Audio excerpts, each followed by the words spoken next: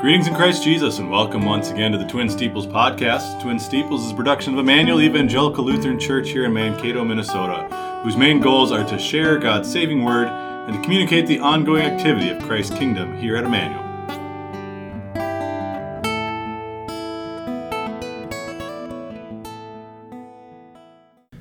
Thank you for joining us today. Today is Wednesday, February 15th, 2023. I'm your host, Pastor Joe Nauman, joined today by Pastor Neil Radical. This morning, the day after Valentine's Day, we're going to begin with a brief devotional thought with kind of the love theme from Romans chapter 12, verses 9 and 10. Let love be without hypocrisy. Abhor what is evil. Cling to what is good. Be kindly affectionate to one another with brotherly love, in honor giving preference to one another. So we see the word love there two times, Pastor. You kind of mentioned this earlier as we were talking. Do you want to talk about, we see the word love there twice in English, but in the Greek it's two different words, right? So love, you have the brotherly love there, which would be the phileo love. And that's more of the, I always think of it as, yes, you think of it as love between brothers, or I think sometimes think of between soldiers. You're there for each other, you're willing to sacrifice to each other, so it definitely gives a higher level of just like a friendship love.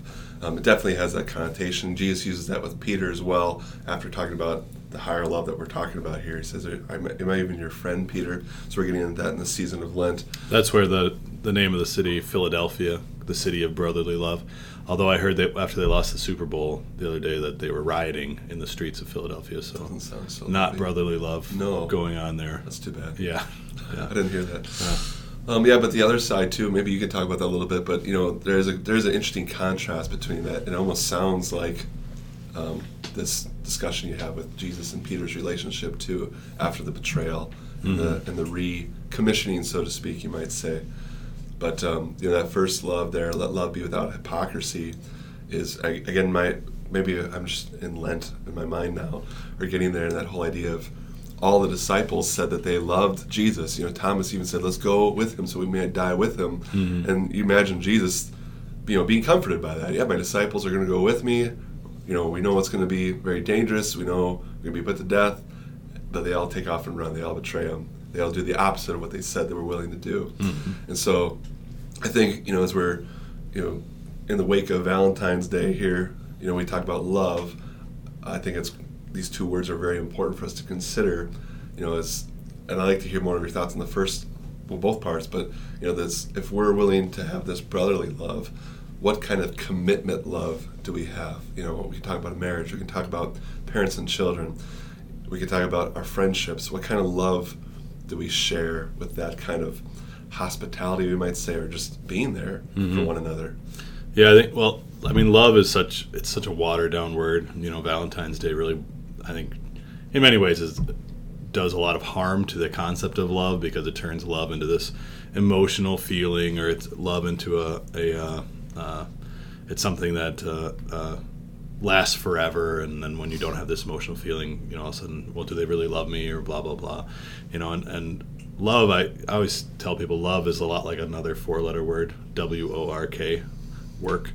Love is a lot of work. It's work to love somebody even when they don't deserve your love, or they haven't been returning your love. But God here calls us, let love be without hypocrisy. Be affectionate to one another in brotherly love. We are called to love, and that sometimes is work. It doesn't say love when they deserve it.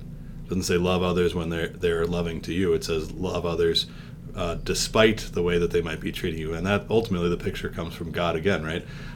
We read earlier in the book of Romans that, and we just covered this in Bible class last week, that while we were still sinners, Christ died for us, right? That's the love that God showed to us. That's that agape love, which is that first word, love there, that agape love that loves an object despite the way that object might be behaving, despite the way that object might treat you or be acting towards you. You love them, or that individual, anyway. And that's the love that God calls us to do. And again, this love is not, we're not called to love hypocritically, and I think that's an important maybe idea to wrap our heads around today, because there's a lot of hypocritical love on Valentine's Day, a lot of fake love, oh, I love you, or all the kids in school are handing out candies, and all those, and is love just about candy? Is love just about, giving a gift to somebody? Is love just a box of chocolates or flowers? A lot of people, that's a very common thought is, I just buy my wife flowers and then she knows I love her for the next year, and that, go ahead. Oh, no, great thoughts. I was thinking, I wonder how many students or kids would give their Valentines if you told them, no, you're not going to get anything back. Yeah. You're not going to get anything returned. Yeah. I would hope that a lot of them still would do that because they want to show their friendships, in that sense. Yeah. That'd definitely be more the sense of that brotherly love. But Yeah. I mean, that's what a gift really is, right? I think that's important to understand. A gift is something that you give not because you're going to get something back, or not because you're trying to get something back from the other person, or not because, if you're giving somebody a Christmas present then in one hand and then holding your hand open in the other hand expecting a present back, you're not really giving a gift, are you? You're paying for something, hoping for something back, and that's hypocritical. I'm subscribed to this awesomemarriage.com, which I think is pretty good. It seems pretty non-denominational, doesn't really hit that agenda, but just this morning they said, we're going to give you this 2-week course on Bible study, which talks about love that you can use for your marriage. Of course, they won't give it to you unless you donate some money. Oh. So is it a gift? Here's your gift if you donate towards us. So it's like, it makes sense. I understand. They need to fund their stuff, but, it's not a gift if you have to give money in order to receive it. Yeah.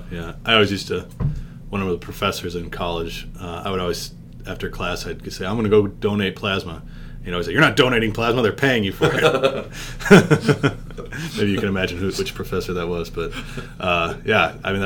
we use the word donate in that, in the sense that you're talking about, or in the case of plasma, but really I was going to earn money because they pay you $20 and then $50 later in the week if you give a couple times a week and stuff like that. So, that's not really showing love. Whereas, we have a good time to highlight. We have a Red Cross blood drive coming up here March 10th, and that's, you can't pay for blood. They're not allowed to pay you for that. They can give you T-shirts or. That's actually a donation. Right. That's actually a donation, right? Which you're giving out of the goodness of your heart. You're sharing your blood so that others can receive blood when they need it. So again, March 10th, sign up for that soon if you are able to do that. I'll be there. So this comes back to your point of Romans earlier. That's the definition of grace. It's Christ showing that non-hypocritical love. Hypocritical. There you go. Unhypocritical. Sure. I like making up words. It's the perfect kind of love, and then we see that with His grace, His love for us sinners, that forgiveness, that mercy, and then ultimately He calls us His friends too. So He gets that whole gamut of love. He hits them all for us perfectly, and that's definitely a nice thought to be thinking of following Valentine's Day. Maybe, we think of love in that context, and it's good to realize that God's love is always deeper than what we express or can imagine. Yeah. Well, and this agape love is really self-sacrificing too. That's another aspect to keep in mind is, loving your wife, loving your children, loving your family, loving your church doesn't mean buying flowers once a year. It doesn't mean just dropping money in the offering plate on Sundays. It means giving of yourself, giving of your time, giving of your talents. It means doing the laundry. It means washing the dishes. It means shoveling the sidewalks. It means, that's the self-sacrificing aspect of our lives that God calls us to do, is giving to others, loving without hypocrisy. Because just pretending to love your wife once a year on Valentine's Day and buying her flowers, that's not going to cut it. A marriage is not going to make it if you only show your love by buying flowers once a year. It's by giving of yourself and sacrificing yourself, and knowing that these things, this work that you're putting into a relationship, is what's gonna help you grow and flourish in a relationship. And that, we can talk about husband and wife, but friendships applies to friendships. It applies to your parent, to your relationship with your parents. It applies to your relationship with your children. It applies to your relationship with your employee. That showing that Christian love, loving without hypocrisy, walking away from evil, clinging to what is good. That's what's going to result in blessings from the Lord. Amen to that. Let's pray. Lord God, you sent your Son Jesus in order to rescue and redeem us while we were still sinners. Thank you for this great gift. Thank you for showing us what love is. Love is not that we loved you, but love is that you sent your Son Jesus to rescue and redeem us, to be the propitiation for our sins and for the sins of the whole world. Thank you, Lord, for this great gift. Thank you for that gospel message. And now move in our hearts and lives that love that you have showed us, so now we can love others even as you have loved us. Bless us this week in your saving name. Amen. A number of updates, reminders, because yesterday was normally Tuesdays our council meeting, because it was Valentine's Day, we decided to push back council meeting to tonight, so those are coming up tonight. So church council members, please note that. That also means there will not be online Bible class this evening, and it's also going to be pushed off through the end of Lent, because Wednesday night we'll be having church services. So please note no online Bible class this week, and even through the end of the Lent and Easter season as well. So we'll be off for quite a while from that. And speaking of Lent, that picks up a week from today, Ash Wednesday, February 22nd. We're going to be going through the theme of Amazing Grace, that beautiful hymn that was written by John Newton 250 years ago this year. So we'll be taking a look at the different lives. We'll be doing profiles of different Old Testament and New Testament believers, how God's amazing grace worked in their lives in order to bring salvation into their lives through the work of the Holy Spirit. So next Wednesday, I'll be kicking it off. We'll actually be looking at John Newton himself for the first week. There'll also be a communion service next Wednesday as well, so please take note of that, and we hope to see you there and throughout our series on, again, God's amazing grace. Coming up the weekend after that, the Christian Athletic League tournament is happening here at our facility. Always a big event going on the March 2nd through the 4th. We always need volunteers for that, so please check the bulletin and get a hold of some of the leaders of that event so that we can host a fun event as we always do. I already mentioned the Red Cross Blood Drive that's coming up March 10th, the week after that, so please mark your calendars if you're able to join us for that. I know quite a few of you won't, because it'll be the CLC tournament that weekend, March 10th through the 12th, which is up in Eau Claire. So we'll be sending our grade school basketball teams up there to represent Emmanuel at the tournaments, and hopefully they all have fun, and a lot of memories will be made. Coming up at the end of March 24th through the 26th, is the annual Emmanuel Arts Camp. Amber Casto is running that for us this year. We are in need of housing for a husband, wife, and third grader who are coming from out of town and are volunteering for Arts Camp. If you are able to house these 3 individuals, please get a hold of myself or Amber for that.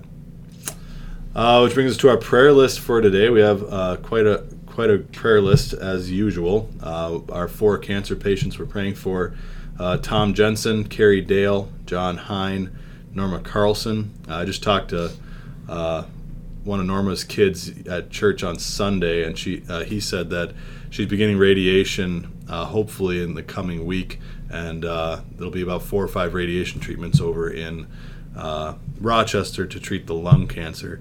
So the idea is they're going to hold off on treating the breast cancer till after this lung cancer is taken care of, but the prognosis is very good that hopefully this should be able to be taken care of. We also pray for Ted Bartles, Pastor Ted Bartles down in Austin, Minnesota. He underwent a very extensive shoulder surgery, I guess. Requires a 9-month recovery, I guess, so pretty intense. Sounds like it all went well, and we pray for his recovery there. Similarly, Sheila Burgess had pretty much a very similar surgery, and she also has 9 to 12 months of recovery as well, so we would keep her and Pastor Bartles in our prayers. We just found that out here the other day. Yeah, so we'll keep Sheila in our prayers. Also, this past weekend in church, we prayed for a prayer of thanksgiving for Sean and Meredith Whitehead, who had a baby, Madeline. Meredith is the daughter of Carl and Luann Friedrichs here at Emmanuel. So we thank God for the safe delivery, and we pray that the Lord would work in that baby heart of faith as well. Then finally, we pray for Ty and Val Landon. Pastor, you said you spoke to Val earlier. Yeah, she's got surgery coming up on Friday, and Ty's been having some other health issues with his feet and some other doctor's appointments that he's had. So they both have a lot going on with their health, and so we want to keep them in our prayers too by their requests and encourage them as we have opportunity to do so as well. All right. Which brings us to our Proverbs series. We're doing Wisdom of Solomon's Proverbs. We're in chapter 27. We picked out a couple verses here that, Pastor picked them out. He says, they seem like Valentine's Day verses to me. So Pastor, you want to kind of explain what you mean by these verses being Valentine's Day Proverbs? Sure. A lot of great Proverbs in chapter 27, so we'd encourage you to go read that whole chapter. But specifically verses 9 and 10. 9 says, "Ointment and perfume delight the heart, and the sweetness of a man's friend gives delight by hearty counsel." Verse 10 says, "Do not forsake your own friend or your father's friend, nor go to your brother's house in the day of your calamity. Better is a neighbor nearby than a brother far away." So I'm going to comment on the first verse, and then you can have a response and then share any thoughts you have. Go first in the verse 10, Pastor. Okay. Ointment and perfume, you might think, you kind of mentioned this a little bit earlier with the kind of things that we maybe give on Valentine's Day. Probably not so much the grade school kids do those things, but they might give candies and so forth. And the ultimate thing that we see here is that those things are nice, those things are delightful, whether it be the ointments or perfumes or I'm using some oils in my office this morning for the vapor for my throat and stuff. So that's helpful. So those things are nice, but the sweetness of a man's friend gives delight by hearty counsel. So the idea of that encouragement, isn't that the part of giving Valentine's when you're in grade school, is that there's an encouraging message like, hey, you're my friend, or be my Valentine kind of thing, or you still be my friend in that sense. So you have this encouragement. You have gifts. You have that love language of gifts here. Ointment and perfume are great. They're nice for the heart. They make you happy.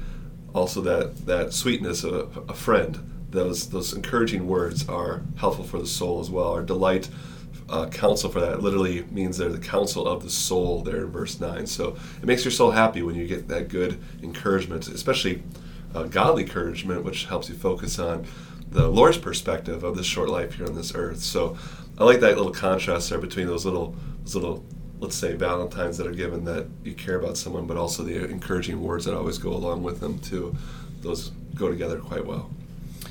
Yeah, so I think the emphasis here is on the idea of friendship, right? And one of the most notable friendships I think in the Bible is the friendship between David and Jonathan. These two men it says their hearts were knit together, and it just seemed like they both had a common purpose and goal in trusting the Lord.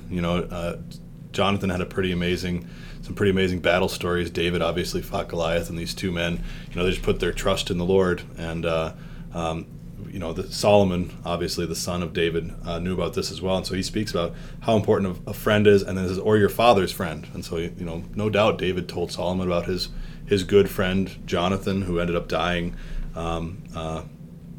along with in the same battle that Saul died in, the king. So but here Solomon speaks about how important friendship is, and even better as a neighbor nearby, that friend nearby, than a brother far away. I think of my family. I got one brother in Detroit, I have a brother in Texas, and I have a brother in Belize right now. So my brothers are all over the place, and they're still my brothers. I still love them. With modern technology, I can talk to them on the phone, and I can video chat with them.